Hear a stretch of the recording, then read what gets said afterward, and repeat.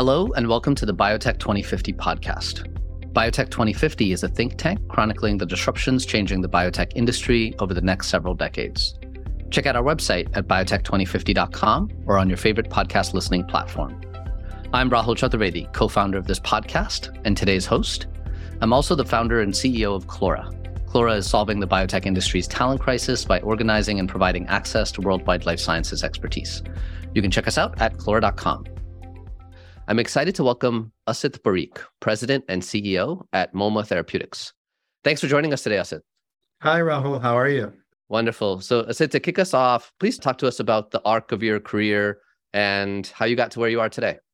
Yeah, sure. Happy to, Rahul. It's actually kind of funny when I sit back and I reflect on it. It's a little bit by chance that I have kind of ended up. It's not unusual for that to happen to people in the course of their careers. But, I was pretty singular-minded from the time I was pretty young. I wanted to be a physician. And, I didn't know what kind. I went through all different phases. I thought about orthopedics. I thought about cardiology. Everything seemed interesting. And at a certain point during my training, I realized that the ability to see patients and do something was really pretty incredible. But wouldn't it be greater if I could do something that was even more scalable than that, right? Because over the course of your life, you can only see so many patients. And one of the things that was really largely driven by a mentor of mine, Janardhan Reddy at Northwestern when I was an undergrad, was he said, you're a bright guy. You come to my lab looking for research experience because you want to go to medical school.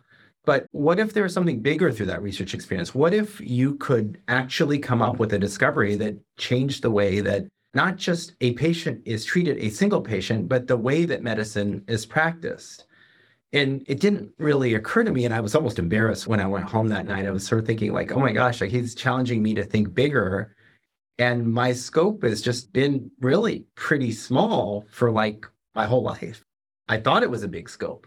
But then when I realized his challenge, like that scope is so much bigger, right? And so, I didn't decide on the spot that that was the right answer. I had to think about it. I eventually made the decision to apply to MD Ph.D. programs and landed ultimately at Vanderbilt, where I thought it was a fantastic place to train. It's a university medical center that has really everything on one campus. And the beauty of that is also it's situated in Nashville. It's a true city, but it's a small city.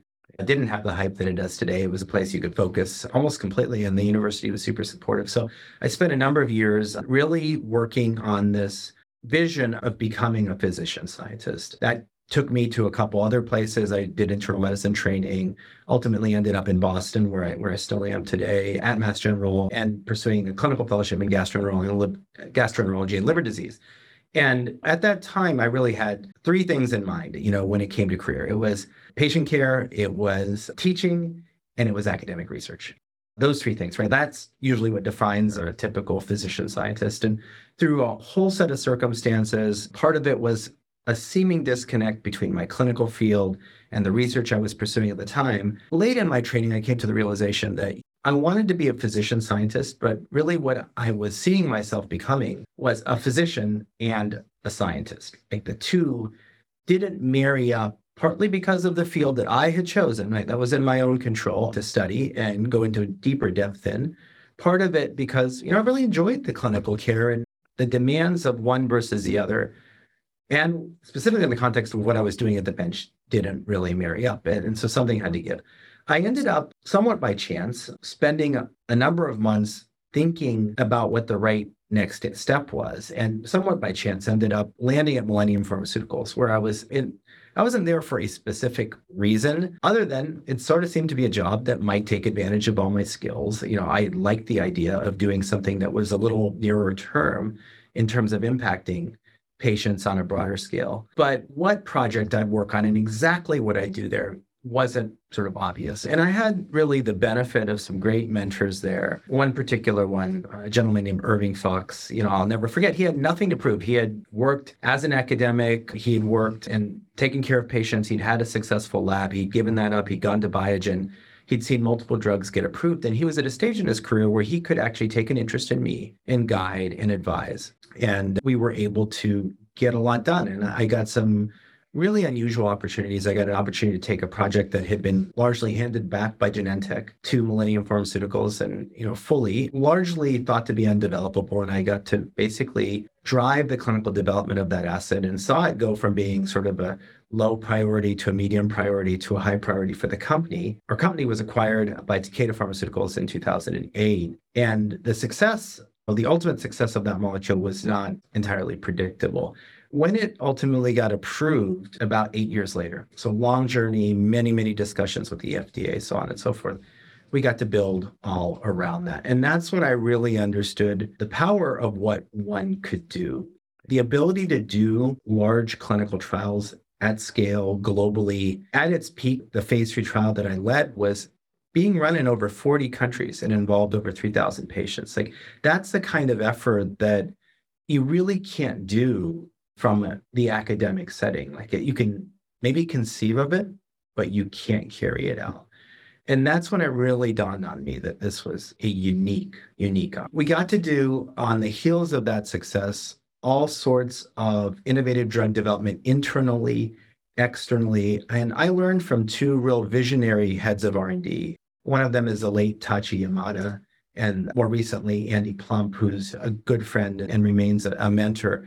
Really the way to think about the external world. So you work internally, you focus internally, you need to have everything running just right to make your success work within your team. But if you're not constantly looking in every direction around you, you actually don't see the world at all. And so we were able to, starting under Tachi and then later under Andy, build, what I think is an amazing franchise that consisted of all different kinds of therapeutics at all different stages and different modalities, really for the sole purpose of benefiting patients with GI and liver disease, because that was a theme of our therapeutic area.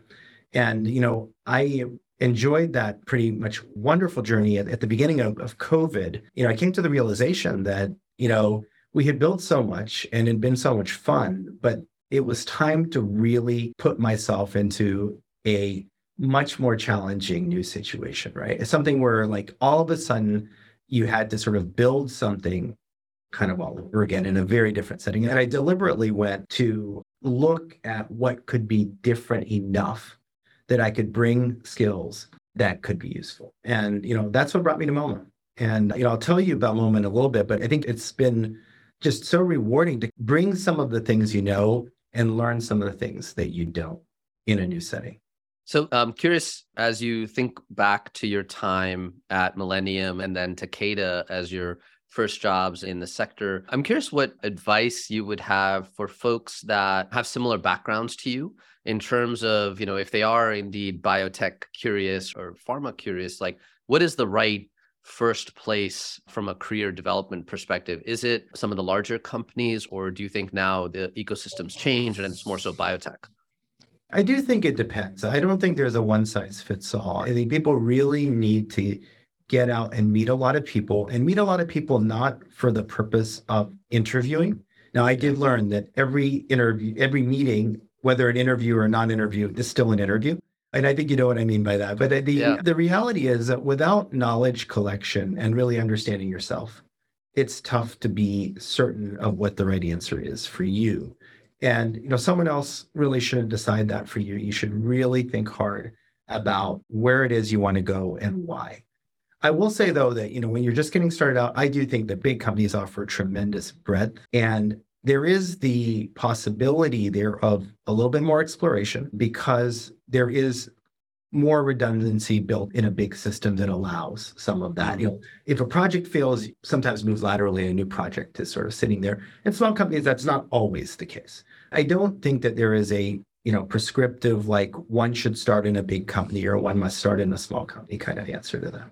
And now, skipping ahead, being the CEO at biotech for the first time, what has that experience been like for you? And perhaps if you could share, some of the non-obvious learnings of being in that seat for the first time that you didn't anticipate.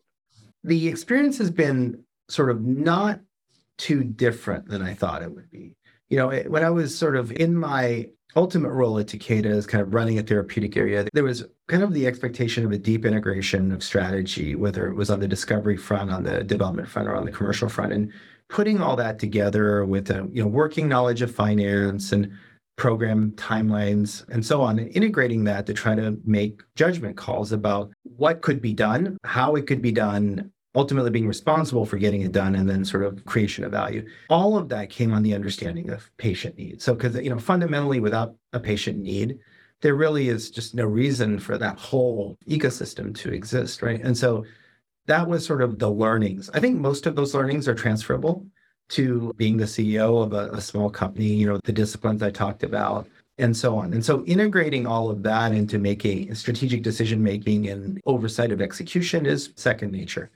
There are some key differences, though. And I think that, those may be maybe more interesting, actually, is what are the key differences and what are the learnings from now sitting in the seat for a couple of years. In a small company, that breadth that I mentioned earlier isn't there, but necessarily there has to be focus. And with that come things like agility, with that come quick decision-making, with that come a real drive and urgency around moving your projects forward as fast as possible. And with that, you actually feel the ups and downs a lot more. You look at the data on a day-to-day basis when it's available, and a data point here or a data point there can really influence the direction you think you may need to go. It may influence something that you're sort of thinking about for the future. I think those ups and downs and that speed of the ascent and decline is something that I, wasn't entirely prepared for. I don't think you can be until you're in that seat. And so that was one of the things. The other thing that I will say, and this is half jokingly, and yet it's so true, it's that big companies, the complexity of the governance matrix is just so in your face and so obvious, and yet there's subtleties to getting through it. And it's sort of every company jokes about how impossible it is, and yet everybody lives it and does it, I think, for a reason. You bring in all these expertise and you somehow have to find an integrated way of making decisions go forward. And I was under the impression that if you came into a small company, the structure is much simpler, that all that would just be a piece of cake. You just make a decision and it'd be all fine and you'd move forward. And it's just not that way. I mean, it requires a lot of thought. It requires a lot of understanding and working with people. It requires patience. It requires a lot of self-awareness. It's not as simple as it might seem. And that's probably the biggest learning from the first 2 years. And, to that point of self-awareness, being in the CEO seat, particularly at a biotech where risk is inherent in everything we do in drug development. Talk to us a little bit about how you manage the emotional ups and downs of being in that seat and given that point about drug development, and then what you've kind of learned in terms of how to then communicate that risk to your team in an effective. One of the main jobs, I think, of this role, not of my role here, of really, I'd say any CEO's role, is just trying to be as even-keeled as possible, right? It's not always simple because you can sort of see the future of the company moving with these shifts in the way the data may look a day, one day here and one day there. But I think the importance of being even-keeled, the importance of kind of coming and smiling, the importance of the firm handshake and the looking people in the eye and congratulating them, even when an experiment goes the opposite of the way you had hoped, matters so much because, tomorrow may not be like today. You both need to impart that into people's thoughts, the confidence and the hope that we are doing something incredible and it's all going to work out, and balance that with the reality of like, okay, we took this one on the chin and it's going to be okay. So Asit, let's switch gears a bit. And before we jump into MOMA, I'd love to hear, given your vantage point from being at Millennium, Takeda, and now at a high growth biotech, how has drug development changed and evolved over the last 1 to 2 decades? I think in broad strokes, I'd say when I entered the industry, we're moving from really large indications, common diseases, and big inroads in them, sort of post the days of statin and effective sort of blood pressure lowering agents and treatment of acid reflux, to probably somewhat more specialized indications, precision oncology therapeutics, so on. We're sort of on the forefront. You're starting to see some modality diversification. Monoclonal antibodies were sort of all over the place, really pushed forward by Genentech and Amgen to the benefit of the whole field. And I think that just like every industry, the biopharma industry struggled with change, applying principles that didn't apply both from a patient population or a drug perspective. As the focus got narrower, trying to understand how to price things properly, trying to understand, how to sort of deal with competition and new concepts like market access and so on and so forth was a real challenge, right? And so I think to some degree, the answer to that over the last number of years, if we go after increasingly rarer diseases which require transformative benefit, then this industry can still flourish. And I think that to some degree was true. It was true for concepts like enzyme replacement. It was true in places where the genetic basis of disease is incredibly well understood, areas like cystic fibrosis, so on and so forth. And we've seen some transformative drugs really come about that also helped build the companies that brought them forward. But, I do think in the last couple of years, there's some caution around that model completely changing, right? So as it narrows and narrows and narrows, obviously patients with incredibly rare diseases need therapies, and we as an industry need to continue to work on them. But that can't really be the only source of sustainability. One would then have to believe that all large diseases are well treated and we don't need anything for those things, and I don't think that's the case. So I think we're seeing a resurgence in the last couple of years of areas where people really want to use novel mechanisms for different kinds of treatment benefit in patient populations. The other thing that I would say is this whole concept around precision therapeutics, which is very relevant to what we do at MOMA, is not going to go away. And on the contrary, the better and better and better understanding we can get of biology, of individual sort of disease mechanisms, the more we're going to be able to identify with extreme, for lack of a better word, precision, what a patient should be treated with first, then second, then third, how, with what, on what schedule, what to look out for, and so on. And so I think that concept has been around for a couple of decades, but I think people thought it would be easier than it's been. And we're finding out it's really, really, really hard. But I do think that the continued amount of investment across the board in this industry and the kind of pulling together of people, the kind of approaching of academia to what industry is trying to do and understanding that the gap isn't really that big between the two is helping things along.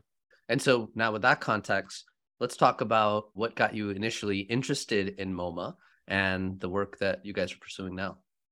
First and foremost, just love the scientific concept. So the concept of MOMA is fairly straightforward, and the problem MOMA tackles is anything but. And so MOMA stands for molecular machines. And what we mean by molecular machines are sort of the workhorses of the cell, a group of 450 to 500 proteins known as ATPases. They call ATPases because they actually break apart the cellular fuel ATP and use that energy to do something important within the cell.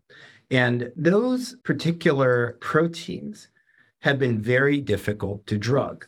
So Third Rock put together this idea that if you brought together all of the latest technologies that we are now benefiting from across the industry, that would help you understand what defines how ATPases function, that you could actually start making inroads in a more scalable way than tackling just one of them individually. And so that's the whole reason MOMA exists. That drove an investment from not just Third Rock, but some other key investors that came into the Series A. And so the company launched really with no academic licenses, no chemical matter, really just around this idea that drugging ATPases has been hard. It ought to be possible if you assemble the right tools and the right people and get going and just really, really focus. Being that this was coming out of Third Rock, would love to hear your perspective on that venture creation ecosystem and your perspective on that support and ability then to accelerate development. Being part of that Third Rock ecosystem would be great. Third Rock has been terrific. When you think about how their experience, over 2 decades, setting up companies, probably around, I want to say somewhere in the order of 50 to 100 companies that they have participate in setting up across multiple funds. And just like everything, the venture ecosystem is not static. So they have to do it through different markets and so on and so forth. But the thing that Third Rock has done is start always with high science. I think it's fundamental to them. It's a core belief that eventually sort of science will prevail in terms of once you'll eventually get to the understanding, if you set it up right. That understanding needs to be coupled with patient need. And if those two are married up together, then the rest will all work out. I think that one big benefit that we had, because I looked at many opportunities when I was seeking this career move, and this one stood out partly because of the focus on the scientific problem that I named earlier, that of drugging a class of thought to be undruggable targets. The second, because of the quality of how the company was set up. And Third Rock's experience, that spans all these companies has helped create a system of understanding what companies need to do when they set themselves up, how to get the finances right, how to put in some accounting tools, how to get talent and motivate them to actually take that step when a company's still operating in stealth mode and really believe in a vision. Like, that's not simple, right? Because there's no company yet. You're getting some superstars actually signing up and putting their own careers either on the line or temporarily on hold to explore an idea and help it crystallize. That was part of, I had the benefit when I came in of having seen some of those things already put together for MOMA. And, I thought it was really, really well set up. And what's been the evolution of your own approach to recruiting high quality talent? Given that you were in stealth mode, now you've raised significant financing. How has that role changed for you specifically?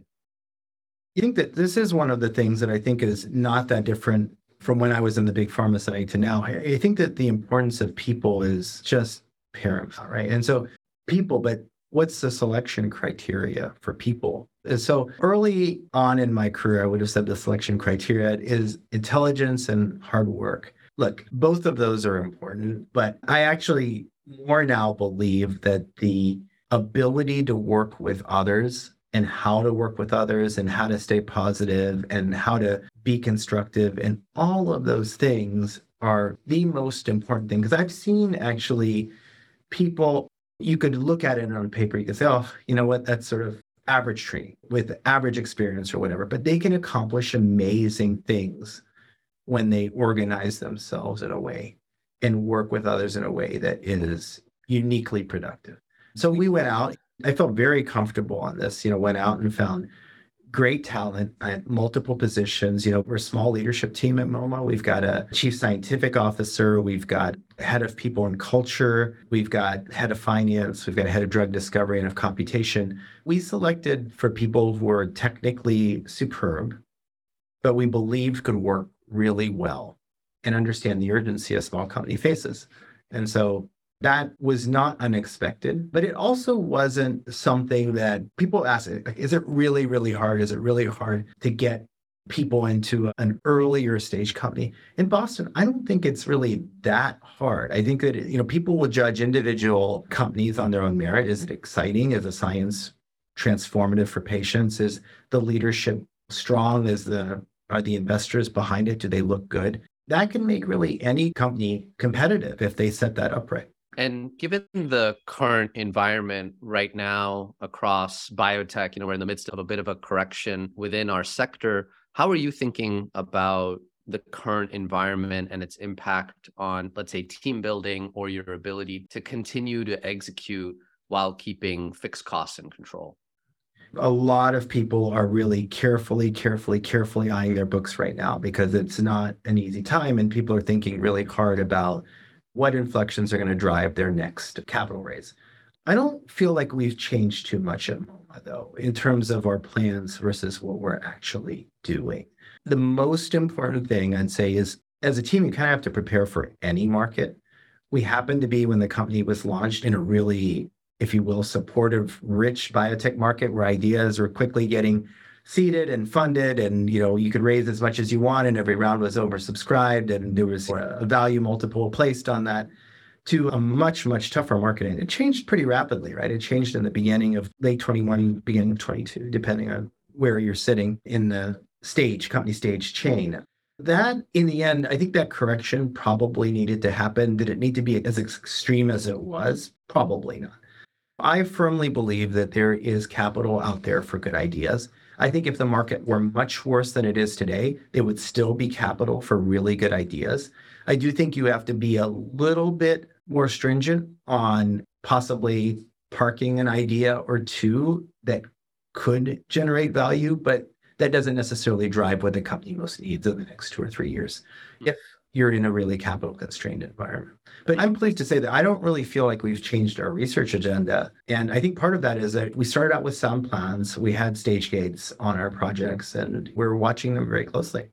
And in terms of your own mental model about how you thread that needle of being really, really focused on, let's say, a particular asset and perhaps parking other ideas versus having multiple shots on goal if the first program fails, and how you make that decision.